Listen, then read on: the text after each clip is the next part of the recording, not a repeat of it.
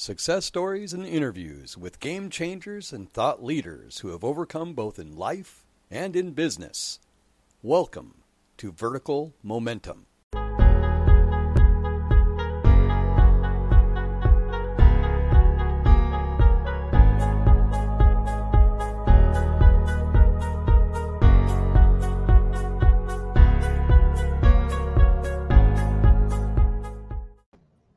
Hey guys, welcome to Vertical Momentum, a Monday night edition. First time ever using StreamYard, and I just want to thank Christopher for hooking me up and teaching me all this stuff.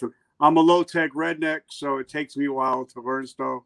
So first I want to welcome my brother, Army veteran, also fellow 19 Delta, but now he's a vetrepreneur helping change people's lives in the business space. So Christopher, my brother, welcome. How are you? Doing well, brother. Just want to say thank you so much for having me on and letting me share a little bit with you. I know you've definitely had some real big names that you talked to here recently, and so it's just an honor to be able to, be counted amongst such people and be able to have a conversation with you, man. It's really awesome. Well, you and Liam really changed my life and my business. About a month ago, I had a chance to go to Myrtle Beach to be with my parents, and on the flight, I read your book, DD 214 Secrets, and it really changed my life and changed my business. So we're definitely going to hop into that a little bit because I think it's an amazing book. Everybody should own it, by the way. So talk. Where did you come from? What state were you born in? And what kind of little boy were you? What kind of kid were you? Yeah, go back to the roots. Sounds good. Yeah. So I was born and raised in the Catskill Mountains of New York. I was actually born in the town of Catskill before they closed down that hospital. I spent the first 17 years of my life growing up in those mountains. For all extensive purposes, I had an amazing childhood. I didn't really want for anything. I did well in school until about 14 years old. I guess we all have a phase we go through, right? And so mine was at 14. Found out some information about life and my parents and things like that kind of flipped my world upside down. And I guess you could say I kind of rebelled because of it. So at 14, I stopped taking school so seriously, started getting more involved in the party scene. And I lived in a really, really small town. So there really wasn't much to do besides bonfires and drinking in the woods anyway. So got into that scene pretty early. Ended up affecting a little bit of my schooling. And my parents decided, if you're going to continue down this path, we're not going to, help you to go to college. So despite them, I graduated at 17 and had them sign the paperwork so I could join the Army. So what was it? Because I love to hear everybody's recruiting story. What was it that made you want to join the Army and not the Navy, the Marines, or anything else? Mainly family history, I would think. So my grandfather on my mother's side served in the Army. My grandfather on my father's side, he was a submariner in World War II, so he was Navy. But one of my dad's really good friends growing up, my dad was in and out of the rooms and still is to this day. And so a lot of his friends from AA, I got to know really well and call uncle. One of those gentlemen was a guy named Vernon, and he was a combat engineer for the Army. And I literally looked up to that gentleman and a lot of the things that he was able to accomplish in his life before he had a pretty bad bout with addiction. And his oldest son joined the military. Unfortunately, he died in a car accident and was taken from us very early. But I had a lot of representation of like when someone did something really well in their life, it usually stemmed from the discipline they gained inside the service. And so when 9/11 happened, I was still in school. I was still in high school. And it kind of shook me at the core. I lost family in the trade towers, and it was just at that point, college wasn't going to be a thing. I was angry. I wanted to go get some revenge. So when it all said and done, a recruiter actually called me, and I went and checked it out. And from there, I was like, let's do this thing. So went and, did the ASVAB and scored pretty well, but decided I wanted to do combat arms anyway, but chose recon instead of just being a grunt. So what made you decide, because, a lot of people that they score high on their ASVABs, they usually try to stay away from 11 Bravo, 19 Delta. They try to do something else. So what made you want to go into combat arms? Was it just to be able to exact some revenge and kick some ass? You know, it's funny because not many people ever ask me that, and it's something that most people probably wouldn't peg me for. Growing up, I've been an animal lover my whole life, and I can still remember the exact point in my life where I wanted to be a marine biologist. Like that was my goal. I went to a Shamu show when I was very, very young, and I watched everyone swimming with the orcas back when they could, back before we knew any better. And I was like, that's something I really want to do. And I told my father that. And my father, long story short, I was pretty young. I don't remember the exact verbiage, but he said to me along the lines that you don't want to do that. You'll never make any money. No one will ever respect you. You'll never go far in life. Like if you want to do something, you want to, be a badass or you want to be rich. And I was like, okay, well, college isn't in my future, so badass it is. And so I decided that despite the fact that I was a pretty intelligent guy and that I could have chose other jobs, I wanted to do something that I perceived to be badass. And to me, the recruitment video of the dirt bikes and riding around and sneaking around and, being a recon, that seemed something badass to me. So I wanted to go ahead and do it. So that's why I joined Combat Arms over any other branch, is because growing up, or any other MOS, sorry, it's because growing up, my father told me if you wanted to be successful, you had to be one of two things. And so I chose the one that seemed like it was going to be the more not easier one, but the more capable one for me to do. Now, for me, everybody knows my story, knows that, 9/11 really affected me. It changed my whole trajectory of my life. And where I'm sitting right now, if I go sit on my front step, I can see where the Twin Towers once stood. So talk to us about what that feeling was that Tuesday. You were probably in school because you were in high school back then. Yep. But what feeling was like, not just seeing it on TV, but knowing people that were in it. It was, so I was pretty young. I hadn't really experienced loss in my life just yet. I still had my grandparents, my parents, everybody in my life. So for me, it was almost unreal. It didn't really hit me until we actually had to go to funerals. And that's when it got real, that something crazy had happened. Because I just remember sitting there in math class. I was in math class in my high school, and again, upstate New York. And I remember, a kid running into the door, opening the door and yelling that the, World Trade Center just got hit by a plane. And so no one really believed it, but the teacher went and turned the TV on, and lo and behold, there it was on the TV. It was real. And then within 2 hours of that first plane hitting, they had the school shut down. They had us all in the auditorium, early dismissal. Everyone got sent home. And then, trying to kind of gauge my parents' emotions. My dad was completely distraught. My mother was incredibly upset. And I'm trying to just kind of quantify the whole thing. Like, what's really happening? Like, we lost people, but our nation's under attack. I don't get it. Right. And so for me, I was young and I didn't even know how to process it. It wasn't until months later that I started really becoming angry and wanting to do something about it. But at the time, it felt unreal to me. Now, where did you go to basic training? Fort Knox, Kentucky. So what was that like being a kid from, the mountains of New York going to Kentucky and for me, it was hard because, I was a street punk. I had a big mouth and they tortured me. So what was it like? What was your experience like at basic? Humbling. And I needed it because just like you, I was a bit of a punk, I grew up in a really small town, and because of, my father's mindset of be rich or be tough, I wasn't messed with very much because I made sure that I was pretty tough. But when I went to the military, I realized that I was a very, very small fish in a very big pond, right? Like I might have been the big fish in my small pond, but there's an ocean out there and I'm pretty tiny. And so it humbled me, getting my ass smoked every day and not being able to, wisecrack or be my normal self, break me down and build me back up. It was a humbling experience. And I truly do not believe I would be anywhere near where I am today in life with anything if I hadn't gone through that too. But for me, one of the best things that the military ever did for me was open my mind to the world. Again, I grew up in a really small town in upstate New York, and we had no African-American people in my school. We had a couple of Hispanics, one Chinese. It was mainly white people. And so I grew up in a world where we never really learned to socialize with other beliefs, other religions, other ethnic groups, right? And so for me, joining the military was like a crash course in what the world really was. It no more, small town politics or, everybody knows each other's business kind of thing. Now it's like real world. And that to me was one of my greatest experiences in my life. To this day, it changed me. It changed who I was and how I looked at the world. And I'm forever grateful for that. So after you get out of, did you get deployed at all?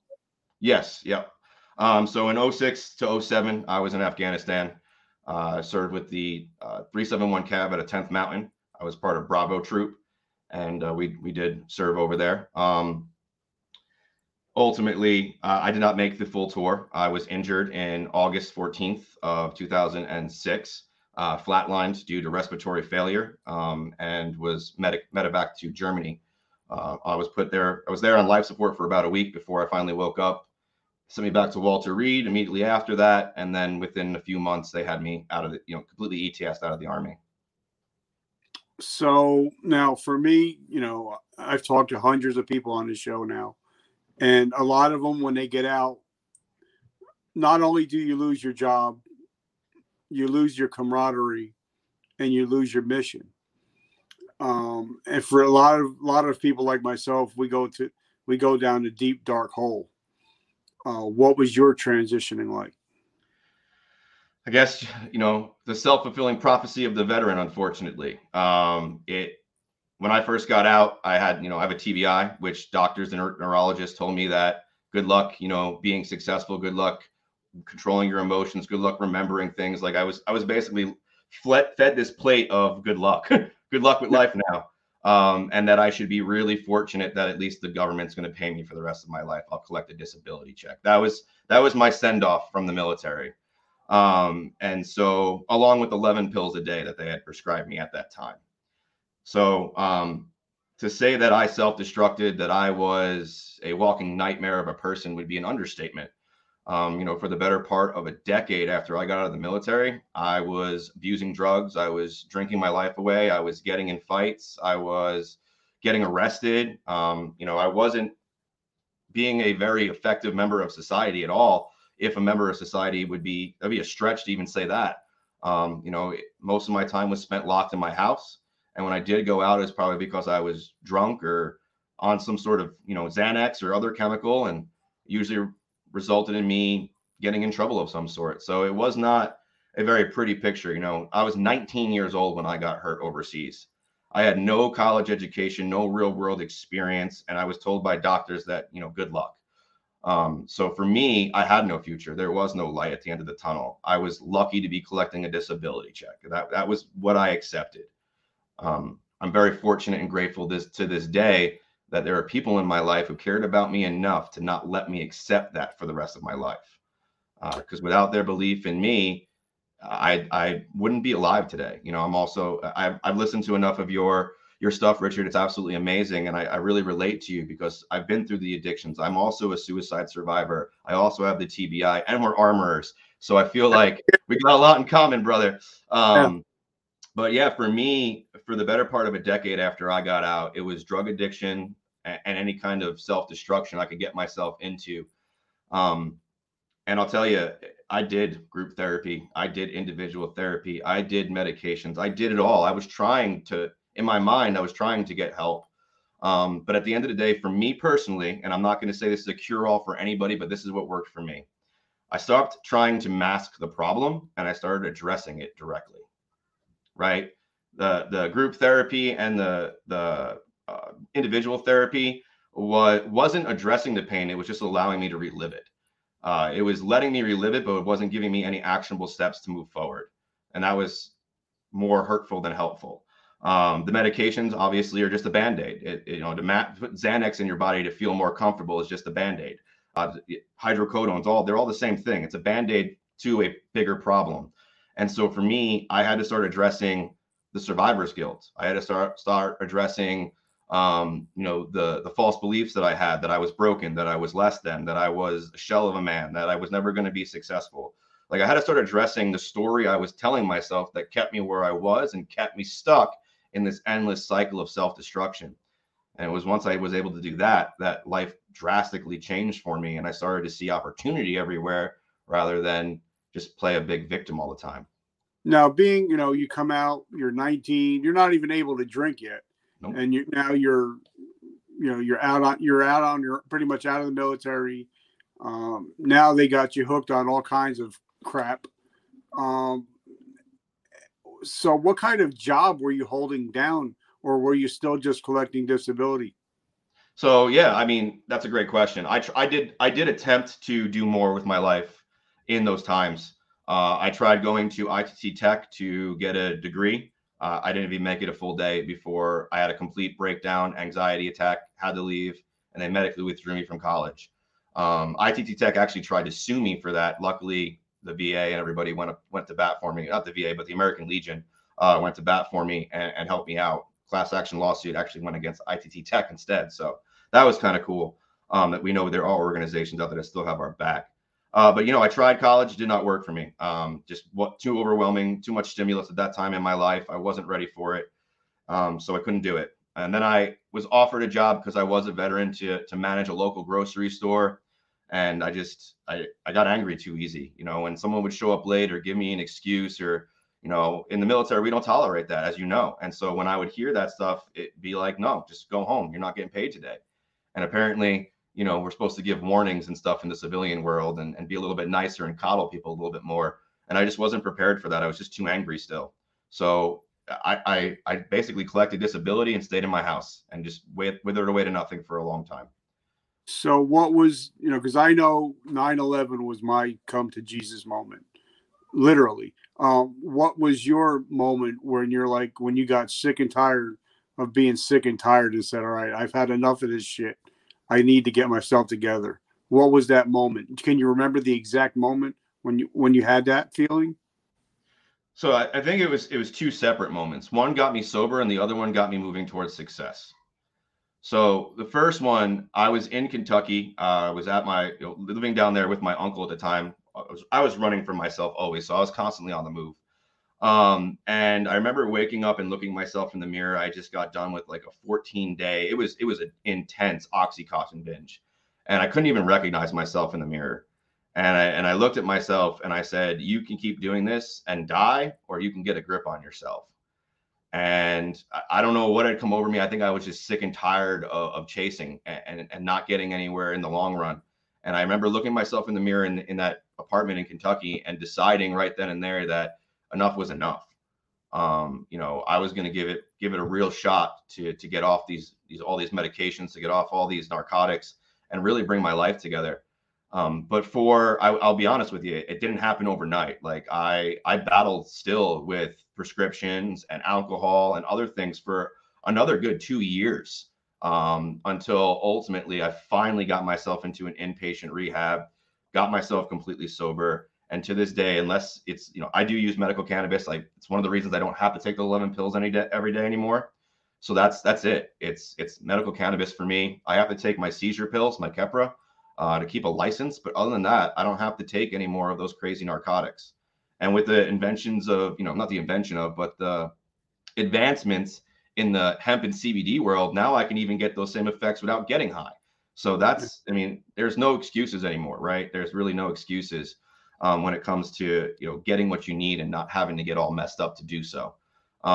So yeah, I'm starting to lose myself a little bit on that, but I had to figure out, what I really wanted in life. And so I got myself sober, and then my wife now became my fiance then. She was moving to Arizona. She was actually looking to move so that she could finish her degree. We went cross country together and decided to move to Arizona. Moving to Arizona was the culmination of getting off those 11 pills, actually getting on a medical marijuana program, changing my life around. We got pregnant with our first son. I have 3 children now, but my oldest just turned 7 a couple of days ago. And we got pregnant with him. And that was the real turning point for me. Up until that point, I was trying to figure myself out. I knew I could do better. I was slowly working my way there. But when I held that little boy in my arms for the first time, I knew that I had to draw a line in the sand and I had to become a better man. And I just didn't know what it looked like. I just knew that I was done. And so I didn't, I wasn't even drinking. I stopped doing all of that stuff. And it was at a barbecue, hanging out with a buddy, a really good friend of mine, and he asked me to start a business with him. And didn't believe I could do it, have no college background, no business training. And so I was like, yeah, that's funny. Why would you want me? But I brought it up to my wife, and my wife said, you should do it. She said, you would be awesome at that. You should do it. And so with their belief in me, because I didn't have any in myself, I decided to become an entrepreneur. That was 5 years ago now when I started my first business. That business was mobile auto glass repair and replacement right here in Arizona, where I live now. And we did really well. We did over 6 figures that first year. We were, staying busy with work. The problem for me was that I was always busy with work. Like I was literally handcuffed to that business. There was no way I could walk away, to the point where even though we were making really good money and living a successful life on paper, I was sending my family on vacations without me. And it all came to a culmination, ahead, if you will. My oldest now, he was 2 back then.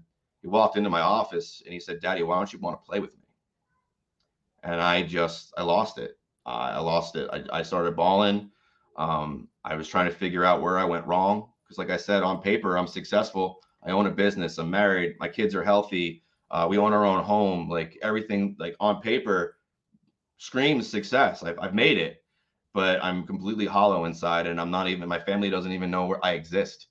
And so that's when I decided that I didn't really decide in that moment. I'll be honest with you. The universe seems to always provide me with an answer when I'm willing to listen. And, some people, everyone has their own belief systems. And I believe that the universe provides. When you ask, the universe provides.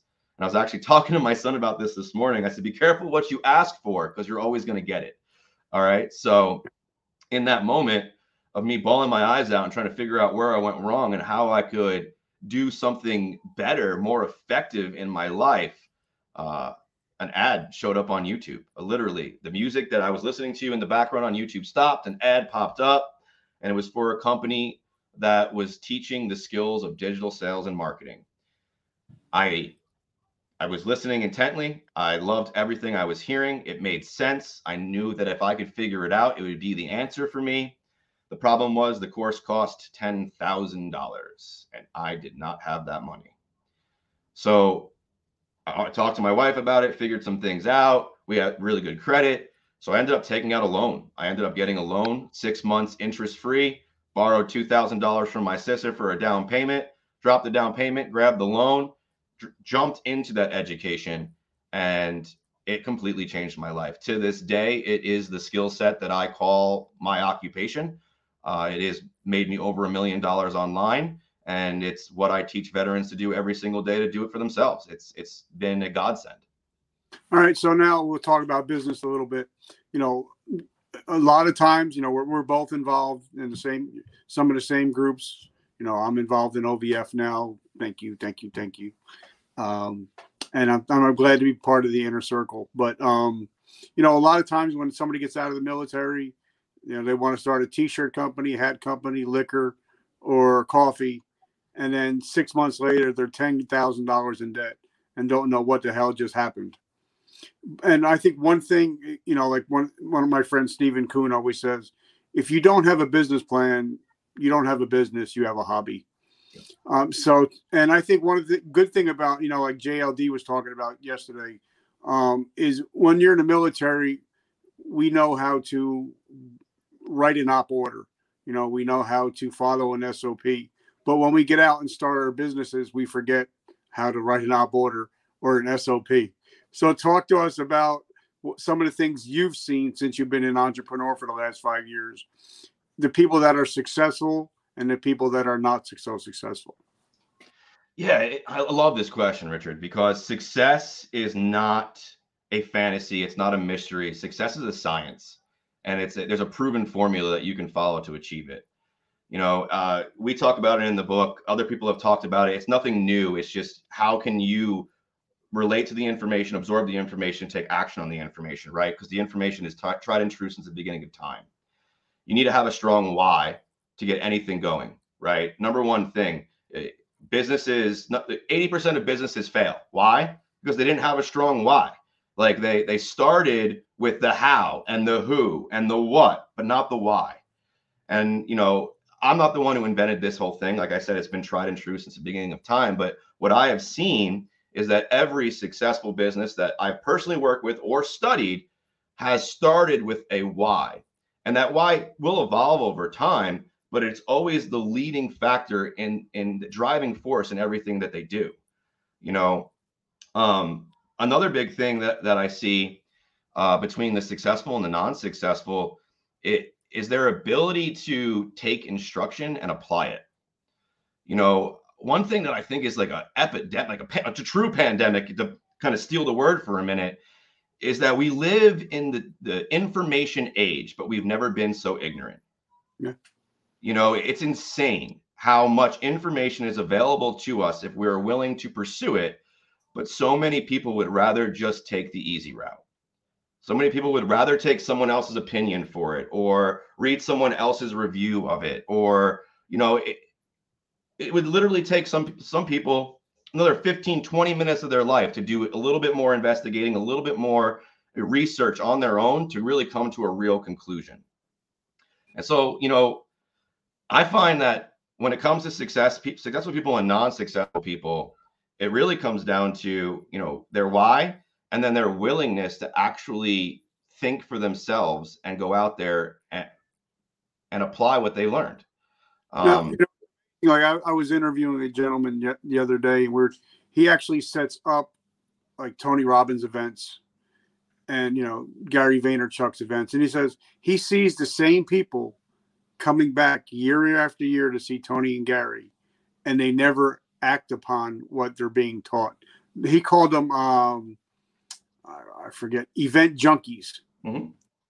So, like when I got your book, I mean, like now from whenever, like I got your book and I got JLD's book the same weekend. So I was just studied my ass off. But, if you get a book and you just read it and you don't apply it, it's no good. It's like watching a movie. Just once you watch a movie, it's over. You see another one. But your book wasn't like that.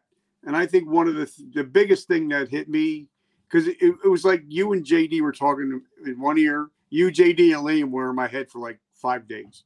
Scary place to be. It's an honor. But what you guys talk about in the book, DD214 Secrets, was, and just like JD was talking about, sometimes you have to go an inch wide, but you got to go a mile deep. Mm-hmm. And you have to figure out, like you said, you got to figure out who your avatar and your perfect customer is. And I think that's where 90% of the people that own businesses, they don't know who they're marketing to. They're just like in the military, you pray and spray. But I think in business, you got to be a sniper. Agreed. So talk to us about, like for me, I had to, after you guys all got in my head, I had to figure out who my perfect avatar was, into including making a name up for him. So now everything I do is for Craig. Yeah. So talk to us about having to niche down until it hurts. Yeah. So, I mean, I love that you named it, because we also have Joe, and then we also have James. We have 2 J's, 2 different avatars who we talk to, right? Because we do 2 different things. We help veterans who are without purpose, without mission, without that drive after the military, without a way to get moving forward. The book and the courses and everything that we build is to help that person, right? But we also have people like Chris Wilson who have a business now and are looking to take that business to another level, right? And so we help them with that aspect as well. And so, but at the end of the day, whether you're just starting a business or you're going, from 10 million to 100 million, the big thing is the messaging you're using, right? It's who you're talking to and how you're speaking to them, right? It's all in the mindset of when you can speak to someone's heart, they'll listen and move. So one of the things that we talk about really heavily inside of the inner circle coaching of OVF is being really specific on your dream customer. Many different things that we call it, but understanding that when you can understand a person's emotions and why they move and what drives them, what makes them tick, you're much more likely to help that person and get them to move away from a pain and towards a desired outcome. Because at the end of the day, you could flash their desired outcome in front of them all day long, but if they don't have enough pain to move from where they currently stand, they never will, right?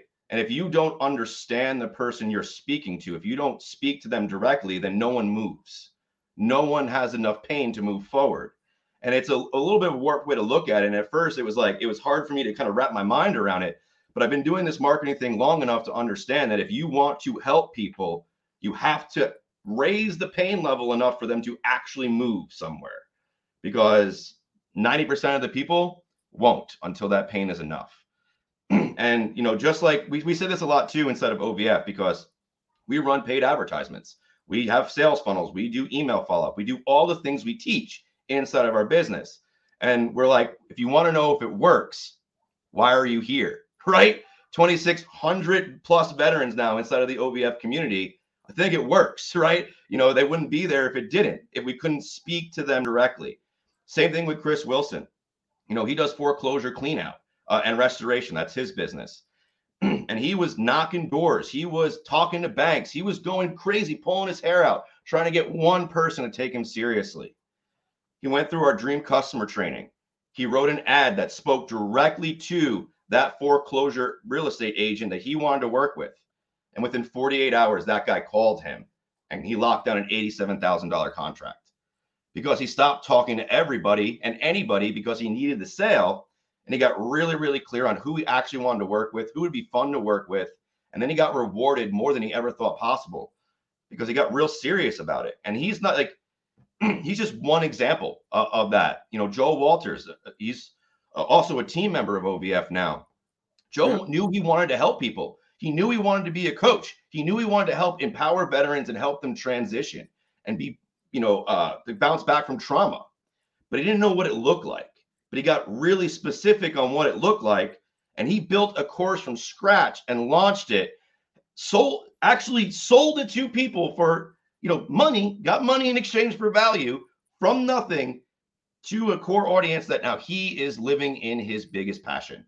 He's traveling around doing retreats, facilitating, coaching. He's getting to live his best life because he got clear on who he wanted to serve, why he wanted to serve them, and then the how and the what just showed up for him.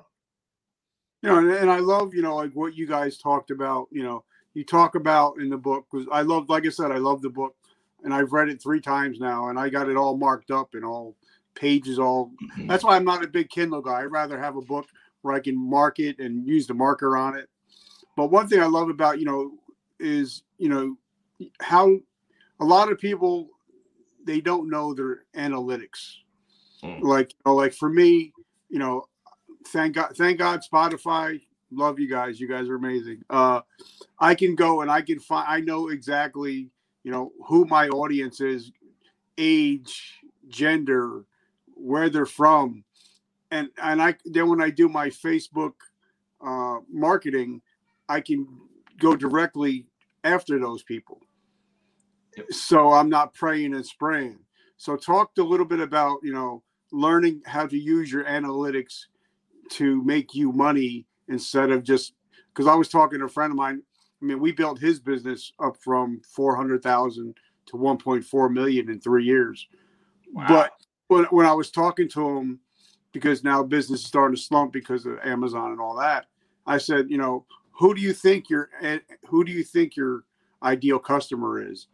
And he told me, and then we went into some of his social media and we pulled up the analytics, and it was totally different than he thought. Yeah. So now we have a plan to go after his targeted demographic. So talk to us about using analytics for your business. So analytics are my best friend, and they should be yours too.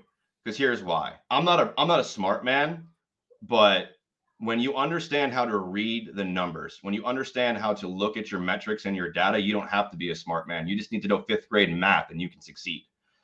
So what I've learned is that, especially using Facebook, because Facebook's where I've mastered my paid advertisement. I'm not by any means want anybody on this call to think that like I understand Google ads or any of that. My mastery comes with Facebook ads. And so one thing that I've learned is that there's key metrics inside of every campaign that you run. And based upon the numbers inside that key metric, you know exactly what you need to change inside of your advertising to make it more effective. We call it split testing. This is probably going to be a little high level for some people on the call. Some of you might get it. It's perfectly fine. But this is something that we reserve for our inner circle. It's called split testing. And so I'll just give you kind of a brief overview of how it works. I'm not going to really dive into it again. It's a really detailed process. But what you do is, for example, on Facebook, if you're running an ad, you have key metrics that you can look at, like link clicks. But there's also things that are called like click-through rate, which is really powerful, something, a metric that every marketer should know.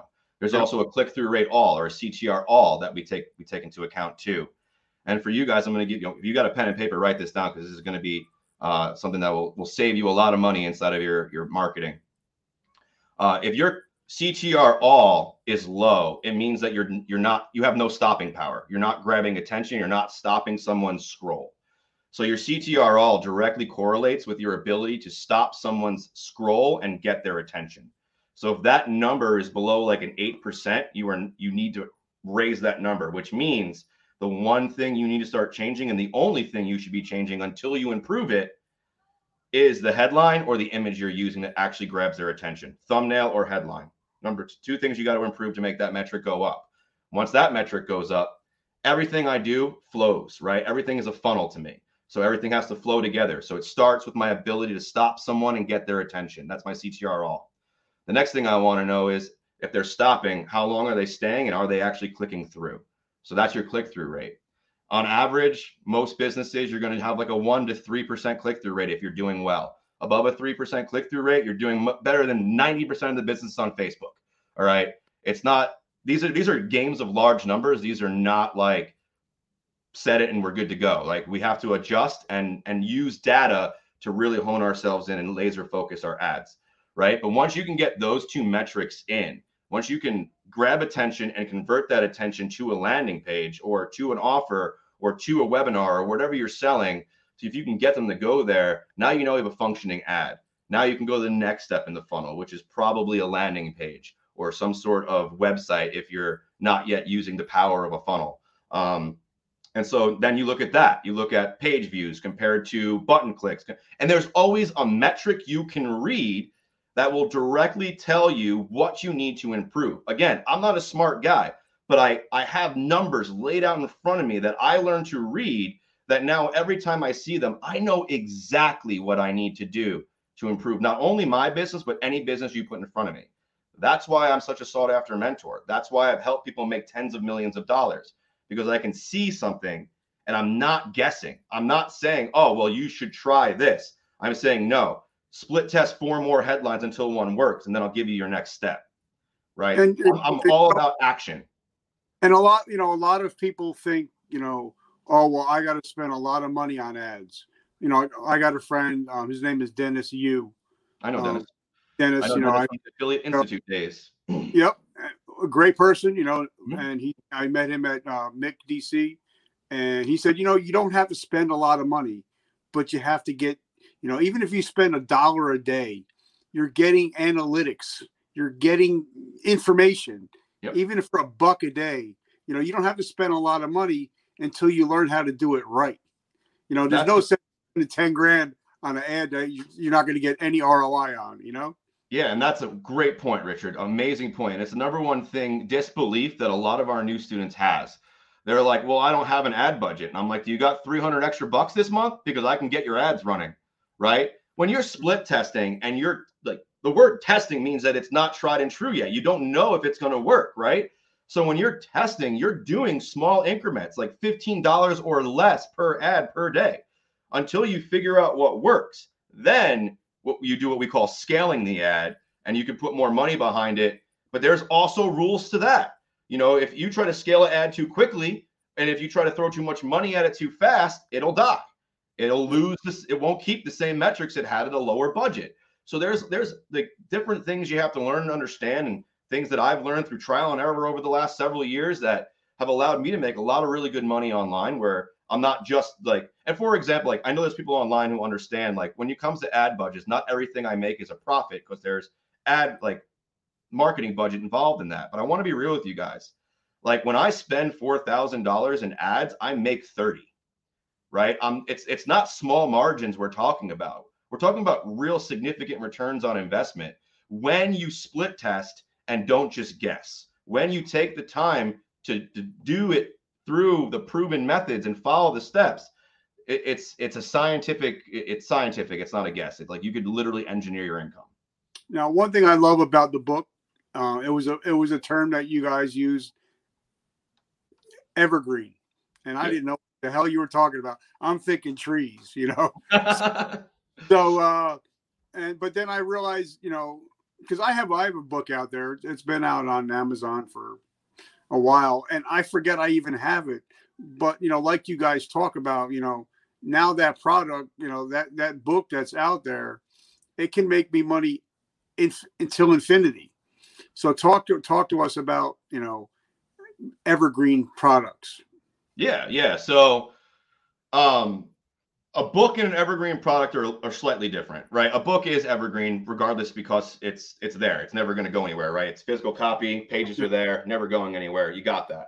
But what we're talking about in the book, just for clarity, everyone listening and watching, because we're on camera, we're talking about evergreen digital assets, meaning that this podcast that Richard's recording right now is an evergreen asset when we're done. He can pull clips from these conversations. He can break it down by question he asked. He can break it down by impactful thing he heard. He could break it down by all different things and repurpose it to get more attention, more subscribers, more views, and it becomes evergreen content on the internet. In a more course and business related aspect for like what we do, we can do a live training with 30 people, get those 30 people amazing results, get testimonials from those people about their amazing results, and then take that training and sell it for significantly less because it's not live, but also resell it so people can get the same value, but it's not live, so they get it for a cheaper price, right? And so constantly just being able to reuse and recycle stuff. You know, a little thing that most people don't know about is that this book was a year in the making to come together and actually bring to publishing. But from the time that we officially started writing it to the time that we were done was less than 2 weeks. It didn't take us very long to actually write it, but it took us a year to actually try and experience and go through and troubleshoot everything in here with hundreds of veterans to actually know for a fact that it was going to be valuable and that it was going to be something that they could use. It was directly what they asked for, and we gave them that they received value, we put in here. Which made writing the book itself a lot easier, but it took a year of going through all of those trainings, of helping and providing value to fully come up to the secrets that we chose to share in here, the foundation of everything. You know, it's if you can get these 5 things down, you become an unstoppable force in business. Hands down. No matter what industry you're in, no matter what product or service you're selling, if you can get these 5 core principles down, you will dominate in the world of business. Well, I truly believe that. No, how did you meet Liam? Because I love Liam. Liam, you're my boy. Love you. How did you meet Liam, and how did you guys join forces? So Liam and I will actually meet in person for the first time this weekend at our live event. However, Liam and I have known each other for well over a year and have been in business together for over a year now.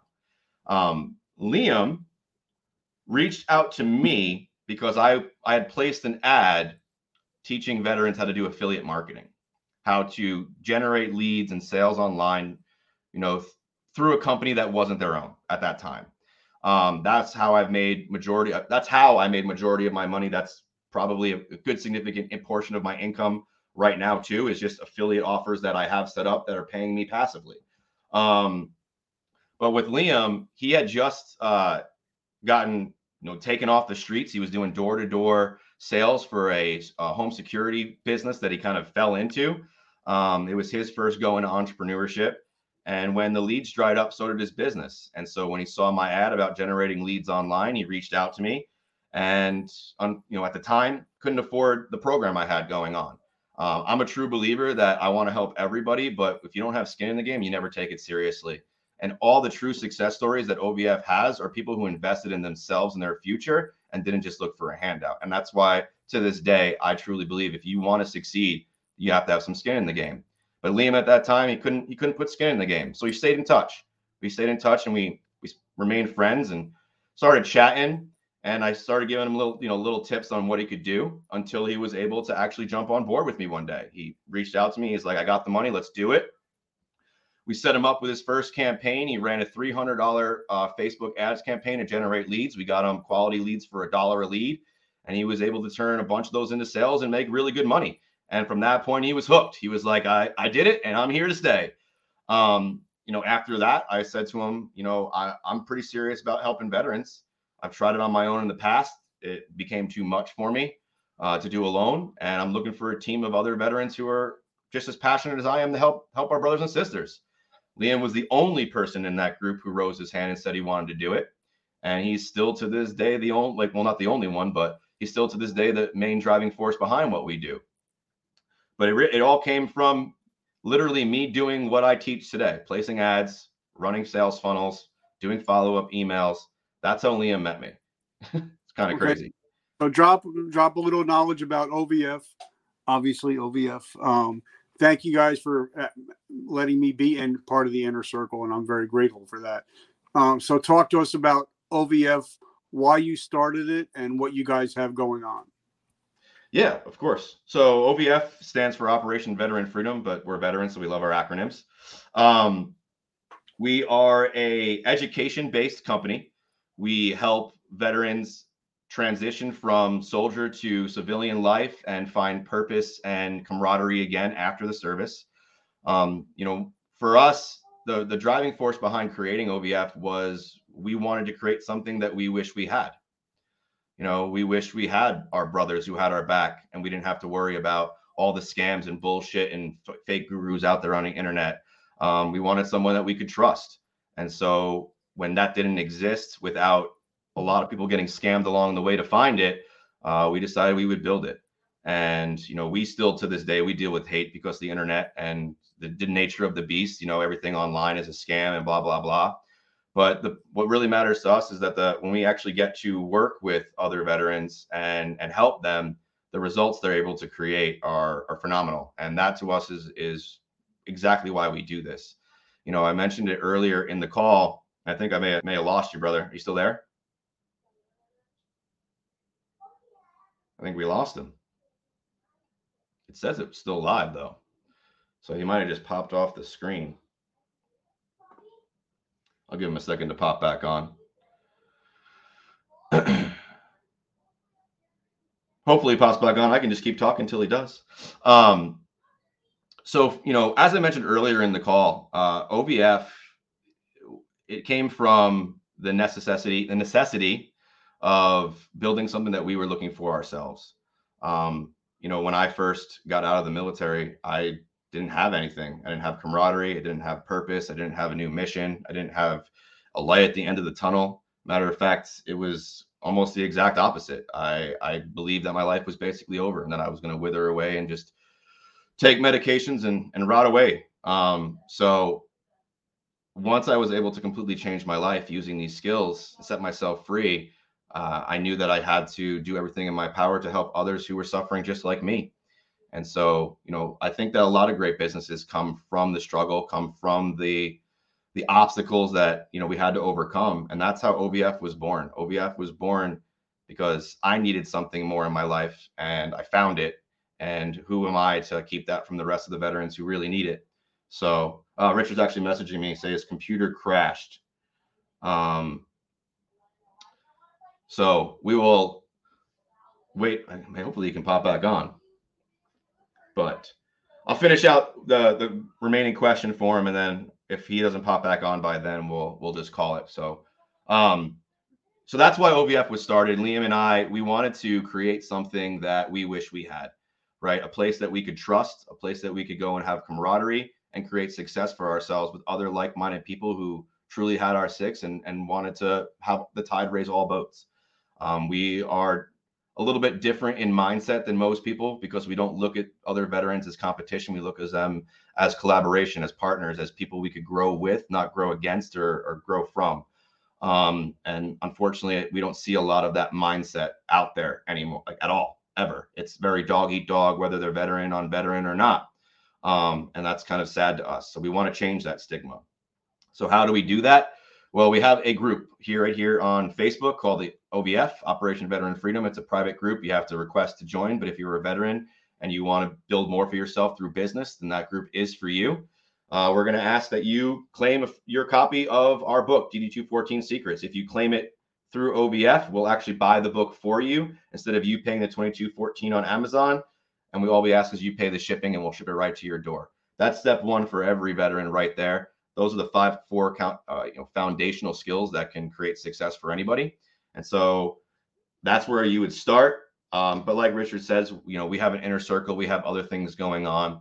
And so for the existing business owners, for people who are not just in the idea phase of starting a business, but actually have a business and are looking to get traction online, to get more attention, to get more sales, actually, make that impact that you're looking for in the digital space, we offer more of a more intimate coaching experience, what we call the Inner Circle. It's a group coaching that meets every week. And we're actually about to launch a brand new 2.0 version of it here next week. So if you guys are a veteran in business and that's what you're looking for, then, you're back, brother. Awesome. I don't know what the heck just happened, but you're all good. I figured I would finish answering your question. And if you pop back on, we were good. And if not, I would call it. No.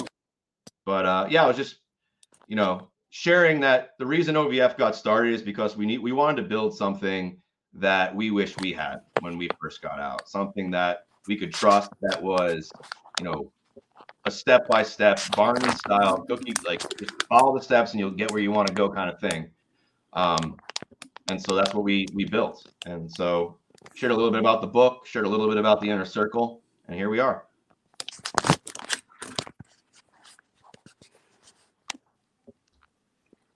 All right, so can you hear me? I can.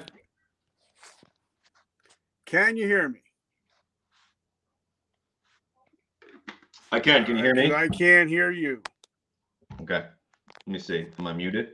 Nope. It says I'm not. I don't know what's going on, brother.